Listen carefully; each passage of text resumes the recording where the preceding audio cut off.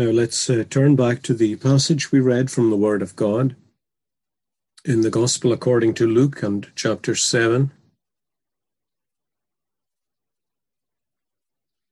And reading again where Christ speaks to Simon in verse 47.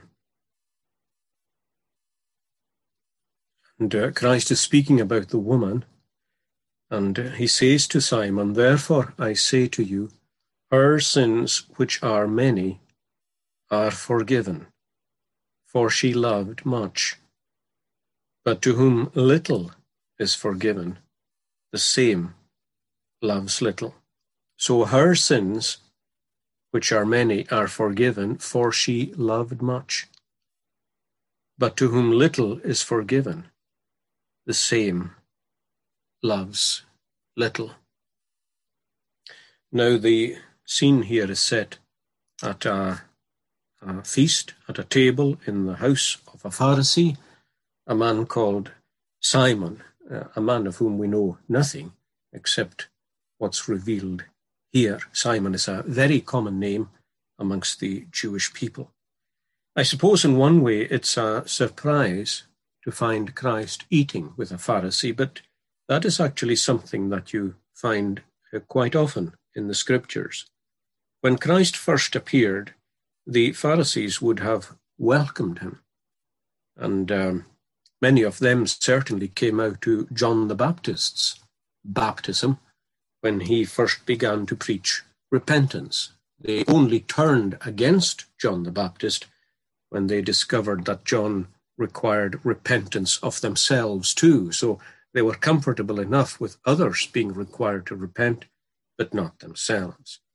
So they would have understood John originally to be of the same stamp as themselves, a supporter of God's law, which he definitely was, anti-Sadducee and liberal religion, which John most certainly was. But as I said, when they discovered that John had a message of repentance for them too, they were not so keen. We're told in the Scriptures that they rejoiced in his light for a time. Now, for exactly the same reasons, the Pharisees would have welcomed the ministry of Christ. They would have recognized him as of their own school, anti-Sadducee, a supporter of the law, and an upholder of Moses' laws and customs. But again, when they discovered that Christ's message cut across their own particular lifestyle and their own beliefs, they began to reject him too. But earlier in his ministry, he was very welcome in the home of the Pharisees. And clearly at this point, although the tension had begun, the rupture wasn't complete. And there were two things, I suppose, that completed that rupture. It wasn't just the fact that he was calling them to repentance and change, but he also claimed to be the Messiah himself. Now, instead of rejecting that claim outright, they ought intelligently and spiritually to have prayed over it, because someone had to be the Messiah. But they, of course, rejected him. And the primary reason for rejecting him wasn't something like where he came from or coming from Galilee or something like that, but the fact that, again, he rebuked themselves. That's a reminder to us, friends, of our inherent self-righteousness and our instinctive resistance to the message of the gospel. We instinctively resist it, although it's good news, because it first of all tells us bad news about ourselves.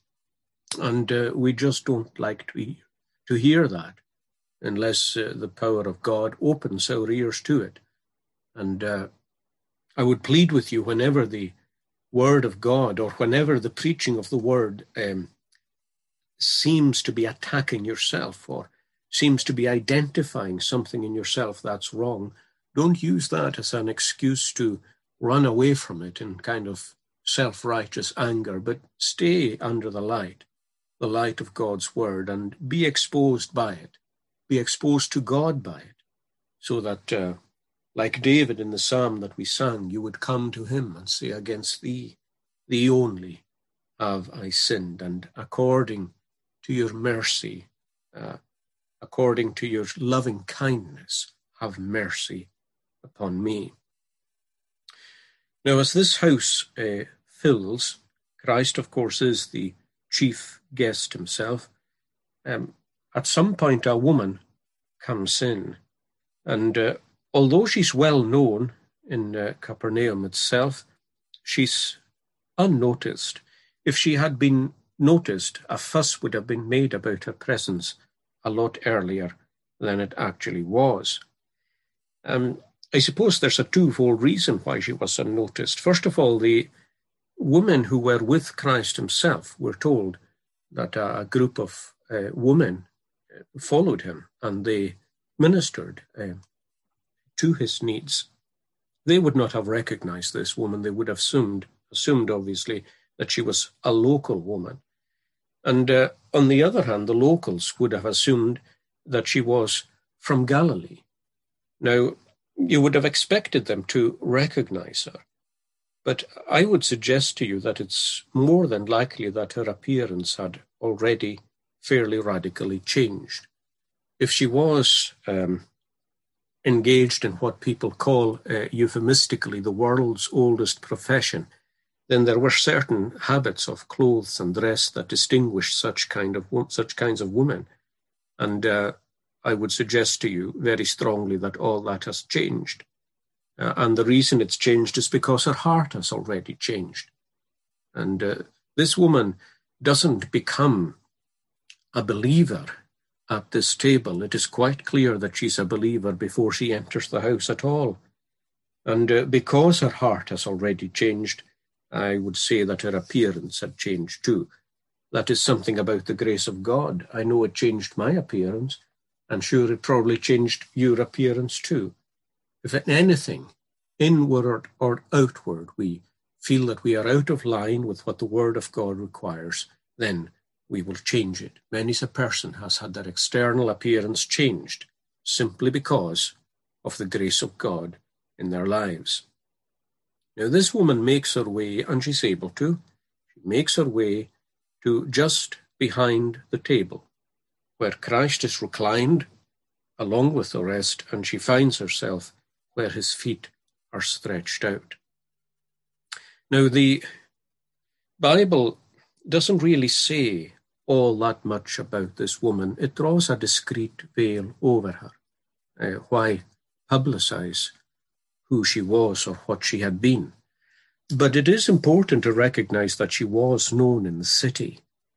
In verse 39, when Simon becomes aware of her presence and what she's actually doing, he says to himself, if this man was really a prophet, he would know who she is, and especially he would know what manner or what kind of woman this is who is touching him, because she is a sinner. So she was known, and her lifestyle was known. And in fact, it's not just Simon who refers to her as a sinner, but Luke himself, in the writing of the gospel, he refers to her in the same way. In verse 37, behold, a woman in the city who was a sinner. When she knew that Jesus sat at the table in the Pharisee's house, she brought an alabaster flask of fragrant oil and stood at his feet. And now when Luke calls her that, he is using the language of the day. Pharisees and people generally tended to refer to people who are far gone in sin as sinners. Now, to some extent we can understand that, but it's a dangerous thing. When you begin to confine a term that should be applicable in some respects to everybody, it's dangerous just to confine it to a few people who are notoriously deep in sin. But one of the effects that has is to somehow divorce the term from yourself so that you don't see yourself as a sinner. It's quite obvious that Simon doesn't really think of himself as a sinner. And many of us, even if we acknowledge that somehow we sin, would still not be comfortable calling ourselves sinners. But when Luke calls her a sinner here, he is using the language of the day, and he is basically telling us that this woman is a fallen woman. She is openly sinful. Fallen woman in the sense, again, that people use that expression. Now, these kinds of people appear in the gospel narrative. You'll remember the woman of Samaria who had been 5 times married and was now openly living with somebody else. But she finds herself sitting beside a well in the heat of the day with the Messiah, and she embraces the Messiah and finds a new life. Now, this woman has been living that kind of life. But the fact that she hears that Christ is present at this feast, and the fact that she makes the effort to bring an alabaster box with her and makes her way to his feet, proves a couple of things. First of all, it proves that if she was indeed engaged in what I said is euphemistically called the world's oldest profession, she obviously did very well out of it. This ointment, encased in alabaster boxes, was a very expensive ointment. It originates in India from the Himalaya region, extremely expensive, and it was encased in sealed boxes that normally had to be broken in order to prove their authenticity. So this woman is obviously wealthy enough. But it proves something more important than that. What it proves is an intention on her part. She took the box with her, and she took it for a reason. Now, we're familiar with Mary doing that. We have the account of Mary anointing the Lord, which is a deeper action spiritually than this one. I don't have, obviously, the time to compare the two, although it would be interesting to do it. But Mary's action was a deeper action at the spiritual level than this one. Or let me say it was a wider action at the spiritual level than this one. She certainly intended more by her anointing of Christ than this woman did here. But certainly this woman also takes it for a reason. She is either intending to anoint the Lord Jesus Christ, or perhaps even to give the alabaster box as a gift. It's quite obvious that the apostles and those who were in the ministry, including the woman who looked after them, were themselves living on the gifts of people and on the people of God. So this may well have been intended by her to give as a gift. If that was her intention, then she certainly ended up using it in a very different and divinely inspired way. But quite clearly, Christ had already become precious to her. He had already become precious. We shouldn't think of this woman as being converted at the table here. Not at all. She has already been touched by grace. The fact is that nobody knows it yet. This is where it's being revealed to everybody. And love for Christ is like that. I mean, it may be secret for a time, but it just can't stay secret. It can't stay hidden. It has to express itself. It's impossible for the love of Christ to dwell in anybody's heart and for it to find no expression. You just can't do that. We read of some in the scriptures who were secret disciples. It's not long since we looked at Nicodemus and Joseph of Arimathea, 2 members of the Sanhedrin who were not consenting to the vote to execute Jesus and to put him to death. We're told that they were both secret disciples. So their faith and their love remained hidden. But remember, it could not remain hidden. When the time came for Jesus to be brought down from the cross, it was Joseph and Nicodemus who took his body down from the cross and who wrapped it for burial and who entombed his body in spices before it was entombed in the grave. And by doing so, they effectively lost their place in the Sanhedrin. They lost their place in the estimation of the Jewish people. Their whole social circle was changed overnight. Everything changed. Why? Because they expressed their love for the Lord Jesus Christ. As long as it remained hidden, well, these things were not in danger. But it can't remain hidden. And I think that brings before us the important point that God doesn't allow it to remain hidden. Because God is not content with secret discipleship and with secret faith. While it may exist, he will not allow it to stay that way. So he will put a test before you.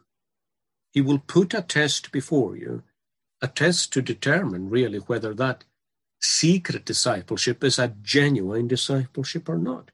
And the test will consist in bringing it out to the open. And if it cannot be brought out to the open, it cannot be real. And this woman, too, has hidden, or is still in hiding. But here comes a test. The Messiah is close by, and there is something that she can do. So she comes into the house.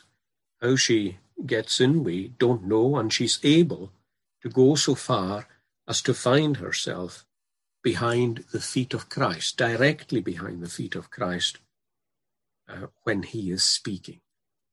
And as she hears him speak, she begins to cry. It's easy to overlook that here, but it is a beautiful thing that she cries. She cries because of the power of the gospel, because of the sweetness of the gospel, and that power and sweetness are in connection with her own life, the life that she's been living, and the life that she's now embracing. As she hears him speak, it all comes to her so powerfully, what she has been, and what by the grace of God she now is. Now, I think she possibly lacks assurance of faith. I'll come to that a little later on, but I think it's probably fair to say that she does lack assurance of faith.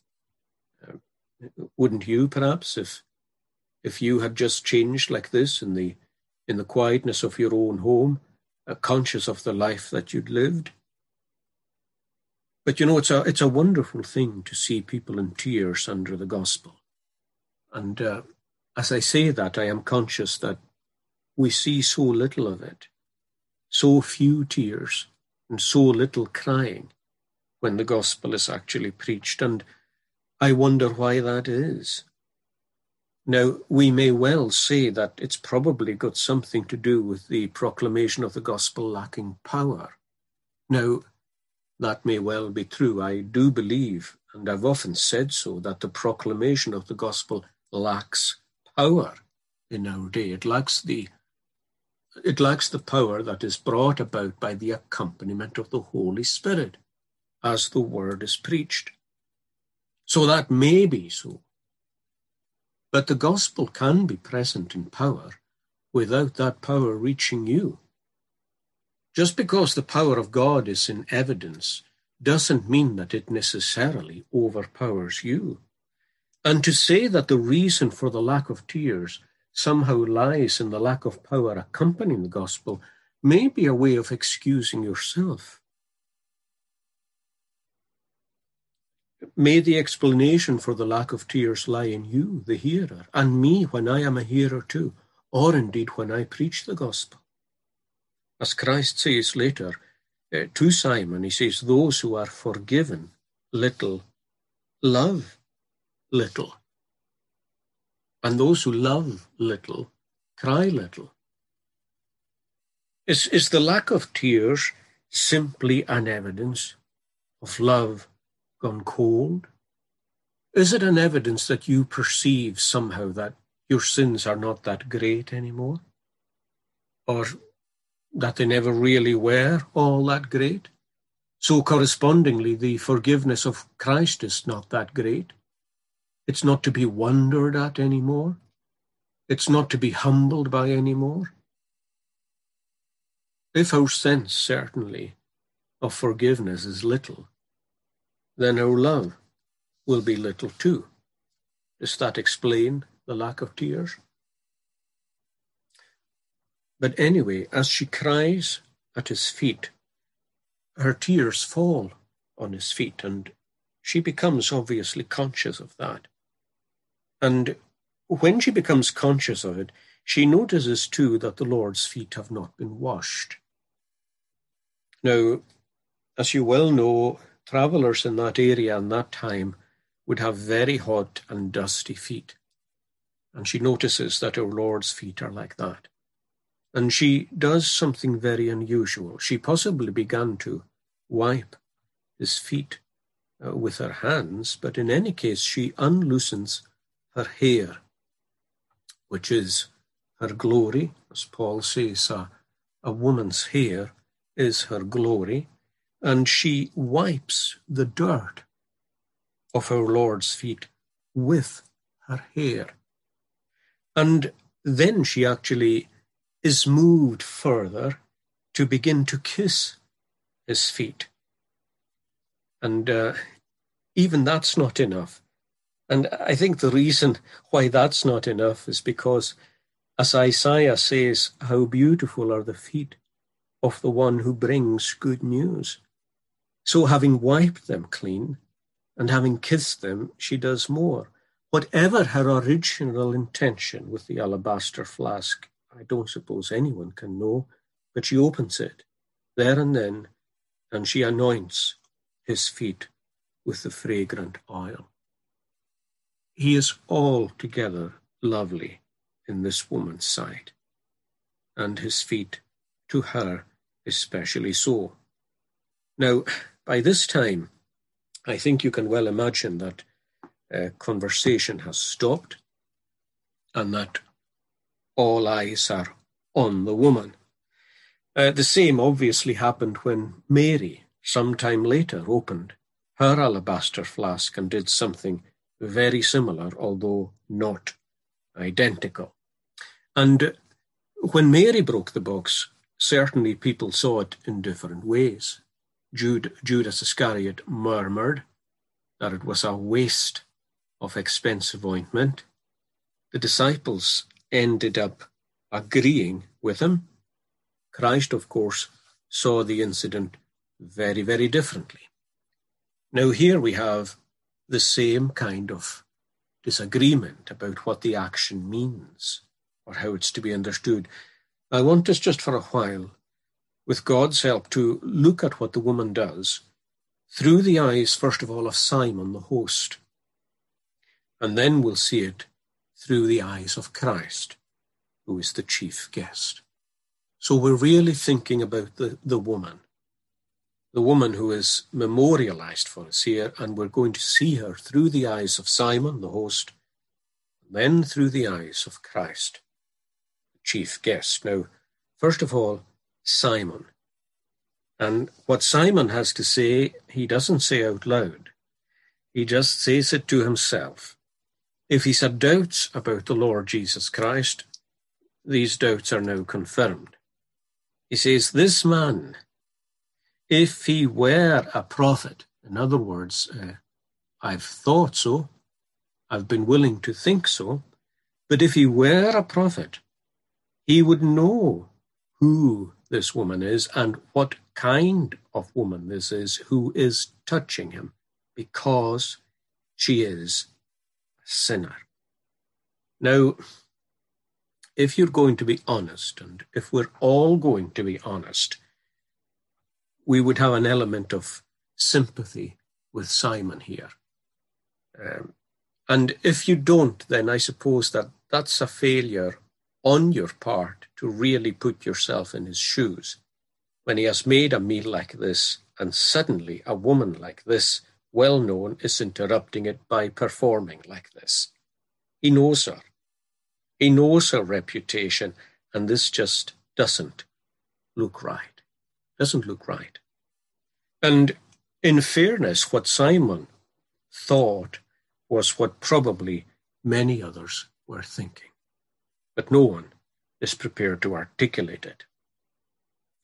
Now, the fact that we can understand that doesn't hide the fact that there's something far wrong here. There's something wrong with the way Simon sees the woman, and there's something wrong with the way that he sees Christ. First, the way that he sees the woman. She is a sinner. And that's all there is to it as far as he's concerned. He just can't see beyond that, and he can't see behind it. He's forgotten, if he ever knew, that there was a place for change and restoration in the kingdom of God.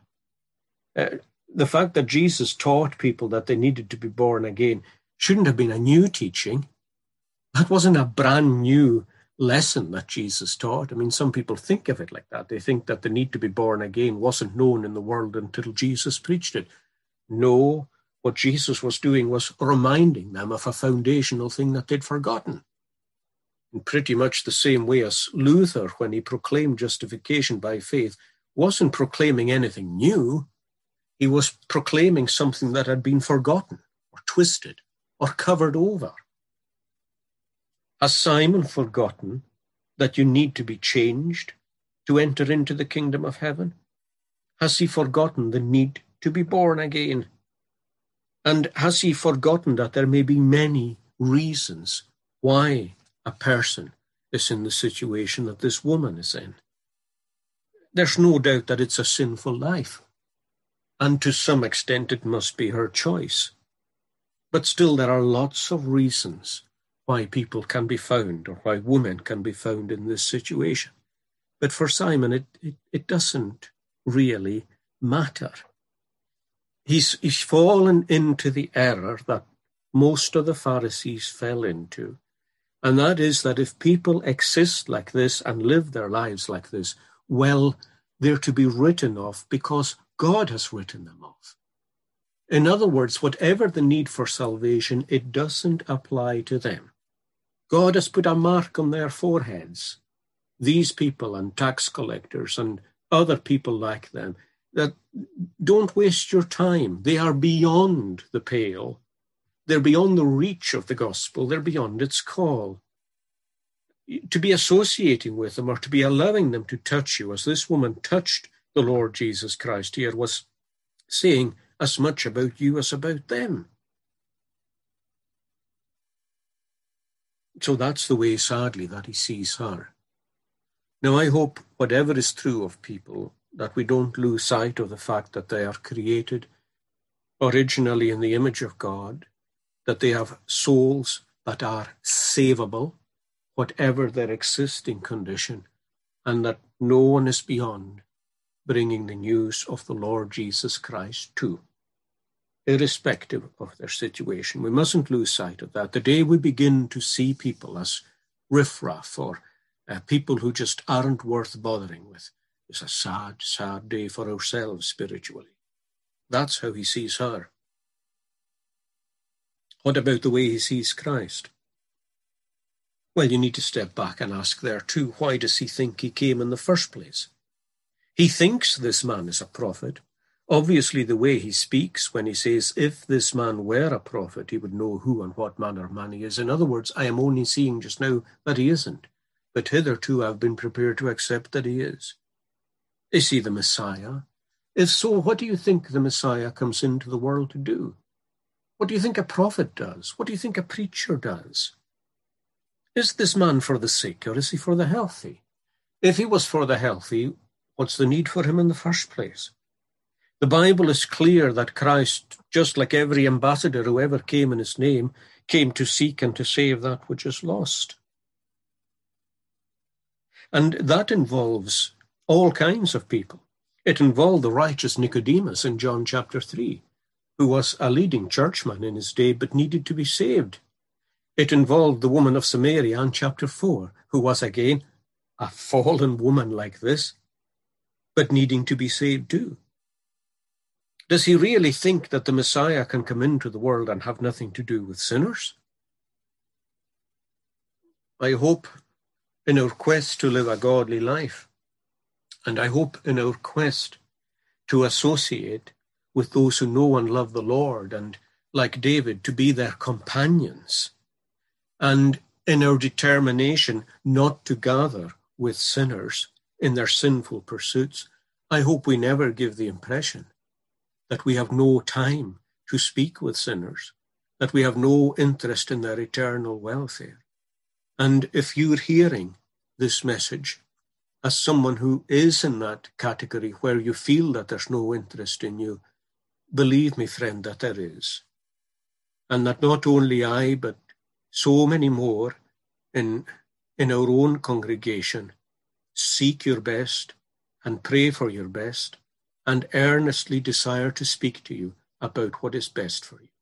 We have an interest in you and we have a love for you. And in so doing, we seek to be like the Saviour. And if in any way we portray ourselves otherwise, then we sin. We sin. It's quite clear that for Simon, everything has somehow become political. The Messiah will come into the world to crush the enemies of Israel and deliver Israel from Roman occupation. Now, all these things are involved in the coming of the Messiah. But he can't see the wood for the trees. He has come to call sinners to repentance, and they can be found in Jerusalem as well as in Rome. But I think the thing that brings home to us is this. It's not just that his view of the woman is wrong, or even that his view of Christ is wrong. It's quite obvious that his view of himself is wrong. And that's what Jesus is getting at in the little parable that he gives with its application later. To whom little is forgiven, the same loves little. In other words, Christ is saying to him, Simon, obviously, in your eyes, you need little forgiveness. You need little forgiveness. You think this woman needs a lot, but you think that you need little. And I suppose that's real enough. The reality is that Simon would be hard pushed to call himself a sinner. After all, he's fallen into the error of only using that term for people like the woman.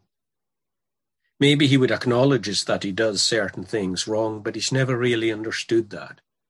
He thinks that presenting his annual sacrifices at the temple, appearing regularly at the synagogue week by week, and just doing these things are maintaining a state of righteousness with God, not earning it strictly, but simply maintaining it, because he believes he's got it anyway, just by being who he is, as a son of a Pharisee and as a good Israelite, and he's maintaining that righteousness. He's never really seen his own sins. He's never really seen them.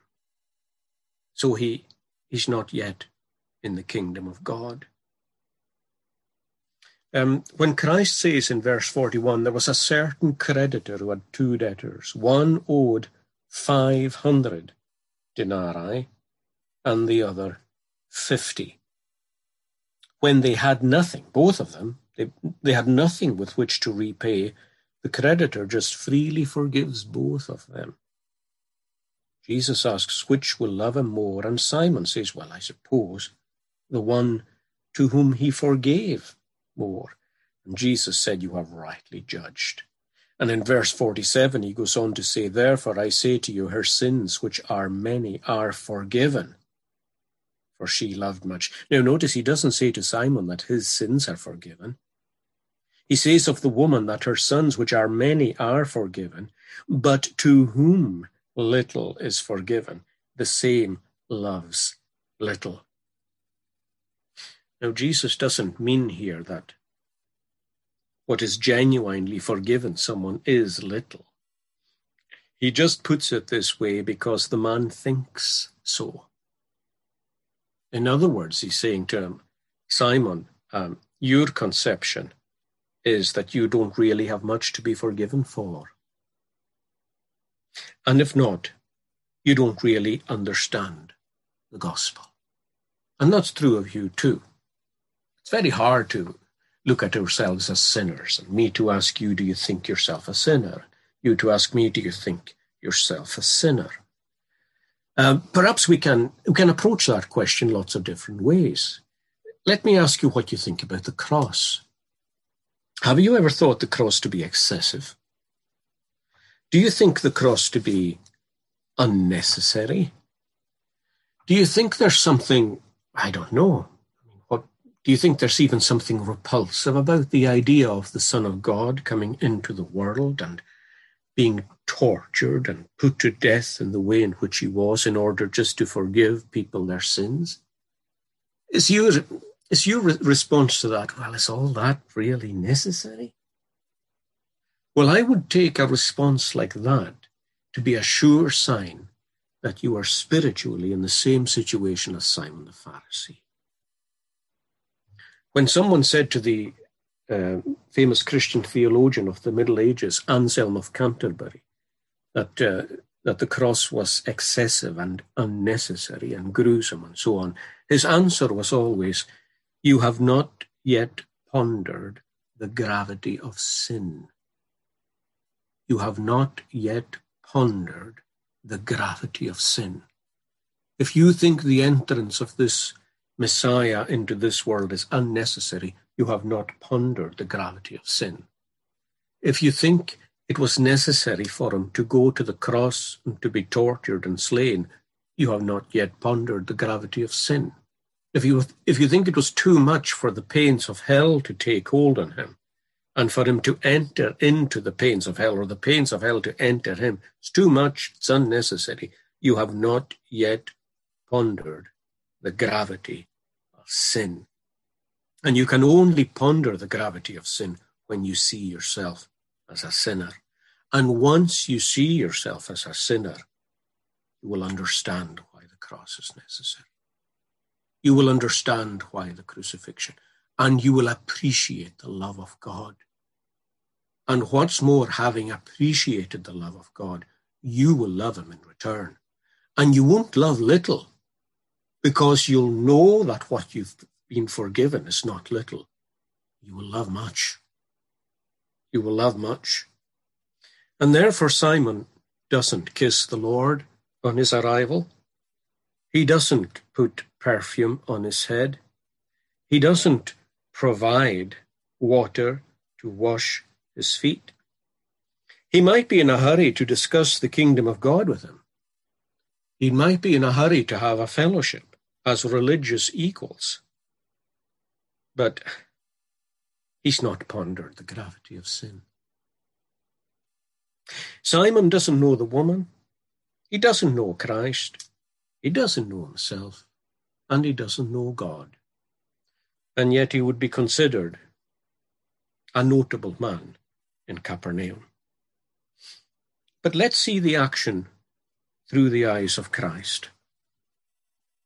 Suddenly there is a woman shedding tears at his feet, unloosening her hair and wiping his feet with her hair, and then pouring an expensive ointment on his feet. You'll notice that everything the Lord says is designed to give her assurance. All is well. Your sins are forgiven you. Your faith has saved you. And you have a new life. Now, I mentioned earlier that this woman probably lacked assurance. Most women in this profession, if we can call it that, I'm only accommodating to the language of the day and of many days, will have been manipulated into it in one way or another.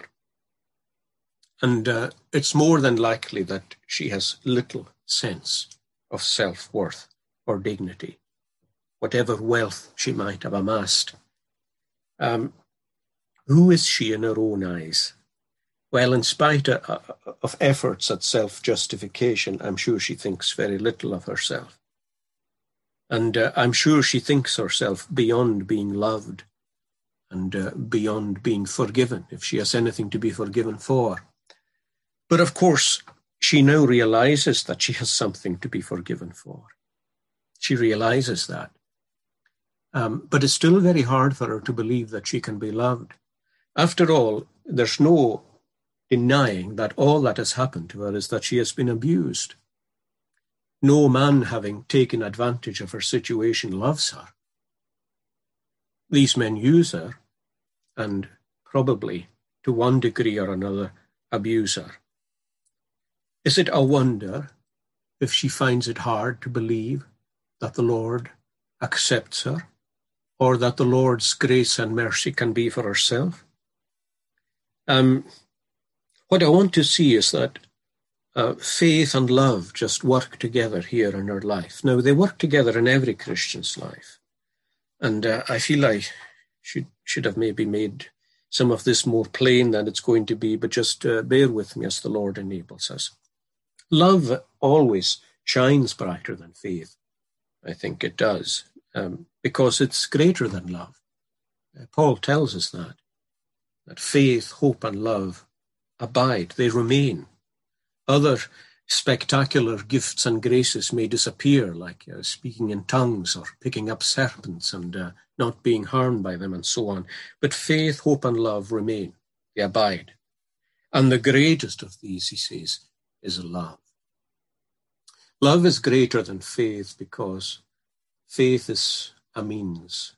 Love is the end.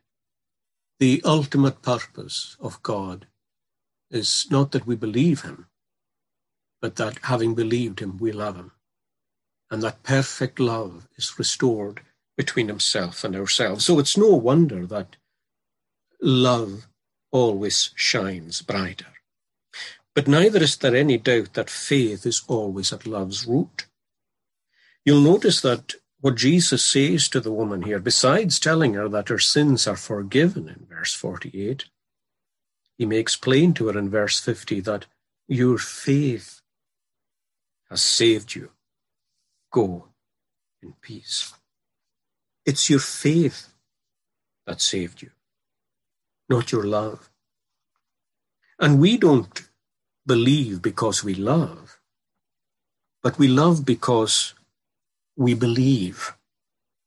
Once we believe that God in Christ has died for us and taken our sins, then you love him.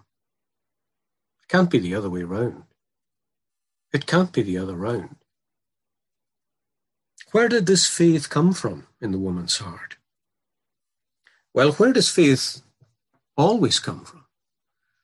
Paul tells us that faith comes by hearing, and hearing by the word of God. Where does this woman hear? Well, she's living in Capernaum, where Christ himself lived. When Nazareth gave him no home, his home or his headquarters were in Capernaum. You'll remember that's where most of his messages were preached, and that's where most of his miracles were performed. This, for example, is where the woman with the hemorrhage, who had a hemorrhage of blood for 12 years, this is where she was healed. This is where the daughter of Jairus was raised from the dead. This is where so many people with a hopeless situation were given hope and given a new life.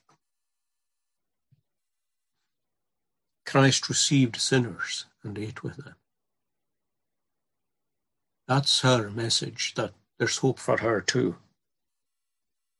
That the good news in this world is a good news for everybody in this world. It's good news for her. She received it. She believed that Christ was interested in her. And she was converted. But like I said, it's easy to believe that she lacks assurance. But faith in the heart produces love. And as faith goes on, it produces more and more love, and love must find an outlet. It's got to express itself.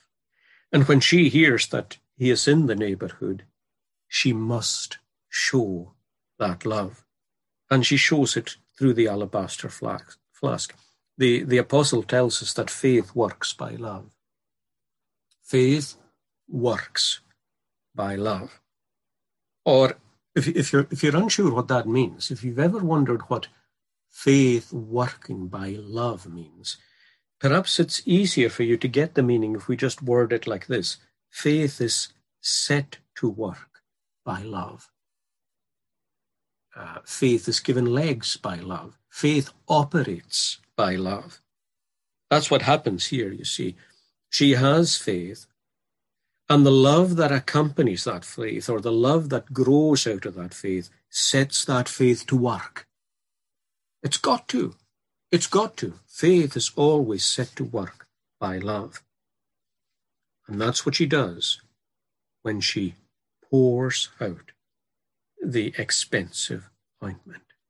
Our own faith is like that too. You've faith too. I mean, I don't know, perhaps you have faith and it's still hidden, in the sense that nobody knows that you yourself have turned towards this gospel. But it's got to work by love. You are warming to Christians. You can't but show them special kindness, even when you care for everybody in the world. You begin to defend them when other people are attacking them. Why do you do that? Because your faith is being set to work by love.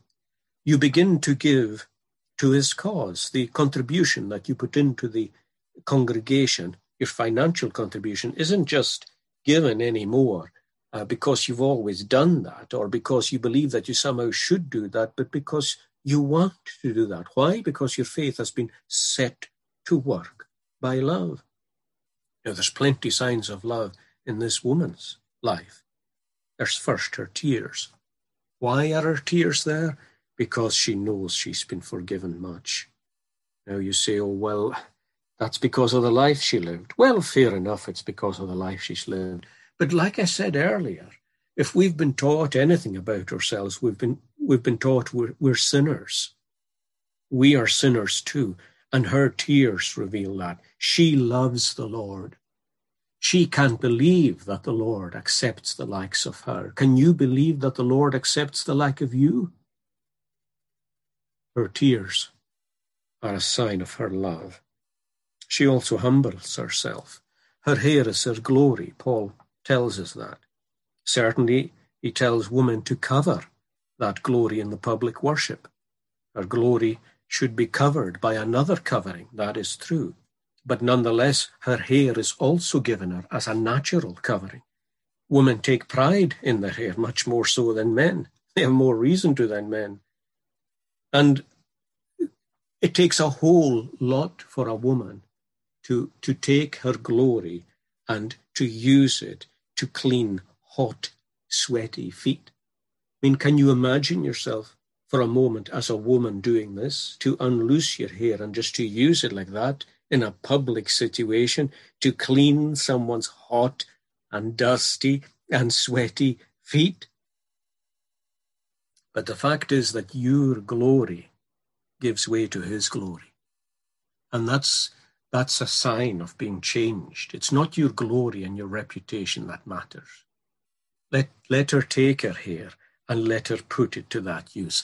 That is the equivalent of ourselves taking our crowns and casting them at the Redeemer's feet. In the book of the Revelation, the saints do that. They cast their crowns at the feet of the Lord. Our crown on our head is our pride and our joy, but we cast it at his feet. Well, she does the same. She's not afraid to humble herself.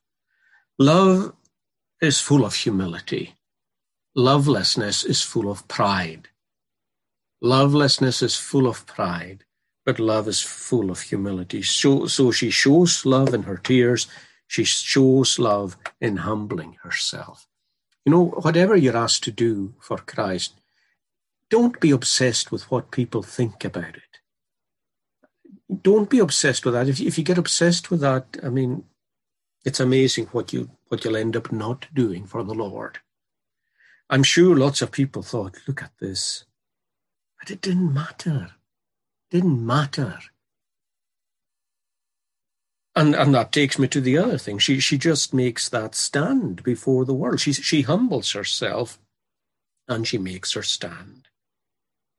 Like Mary, let them say what they say. I will anoint his feet.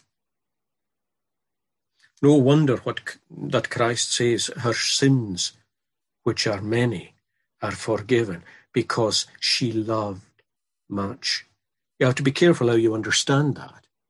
I think if you've understood the incident properly, you will understand it the right way, but it's easy to understand the words themselves in the wrong way. When Christ says her sins, which are forgiven, because she loved much, that doesn't mean that her sins are forgiven because she loved, as though her love was the cause of her sins being forgiven or the reason for her sins being forgiven. That's not what he means. He means that her love is the evidence of her sins forgiven. In other words, her love shows her forgiveness. Let me read it again. Her sins, which are many, are forgiven because she loved much.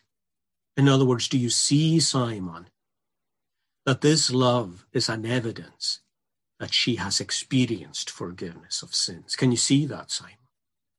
Can you see forgiveness of sins at work here, in her tears and in her actions? Just as your lack of actions demonstrate that your sins, little in your eyes, are not forgiven at all. We know she's forgiven because she loves. And last of all, just notice the way in which the Lord so graciously ministers to her own lack of assurance. He gives her that lack of assurance that he so needs. In verse 50, your faith has saved you. Go in peace. He assures her, you have believed. You have believed. He also says to her in verse 47 that your sins, which are many, are forgiven. He only says that speaking to Simon, but he's looking at the woman. I don't know if you've noticed that, but everything he says looking at the woman. In verse 44, he turned to the woman and said to Simon. So all the time he's saying this to Simon, he's looking at the woman. So when he says to Simon in verse 47, I say to you, her sins are forgiven, he's looking at her. Her sins, which are many, are forgiven, for she loved much. Now, these are wonderful words. You have believed. Your sins are forgiven. And you are saved. Your faith has saved you. What's more, she has a new life. And she's to go in peace. Verse 50. You may have come here slightly troubled, unsure perhaps of where you really stand. Well, don't go home like that. Don't go home like that. Go in peace. Maybe you too are like that. Perhaps you logged into this sermon unsure. I hope and pray that you log out quite sure that the Lord has indeed loved you and that the Lord has forgiven you. There is no denying that our Saviour is a great Saviour. Let's close our time of worship singing the praise of God in Psalm 130. Psalm 130.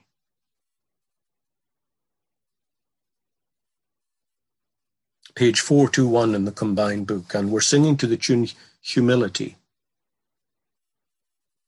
which is a very fitting title for a tune for this psalm. Lord, from the depths to thee I cried. Now, you think of that as the woman's experience, probably in her own home, having heard the Saviour preach, wondering if this is for her. My voice, Lord, do thou hear. Unto my supplications voice give an attentive ear. Well, that's a request that won't be refused. And look how she sees herself. Lord, who shall stand if thou, O Lord, shouldst mark iniquity? That's so true. None of us could. But yet with thee forgiveness is that feared or worshipped, literally, that worshipped thou mayest be. And we're told at the end of the psalm that there is plenteous redemption ever found with him. What an encouragement that is. And that from all his iniquities, he, Israel, shall redeem. The whole psalm to God's praise. O Lord, we pray that you would accompany all that was said and done with your great blessing, and that you would bless your servant who will bring the word to us by your grace this evening. Prepare him and enable him and accompany him in discharging that duty. And the grace of the Lord Jesus Christ and the love of God and the fellowship of the Holy Spirit be with you all. Amen.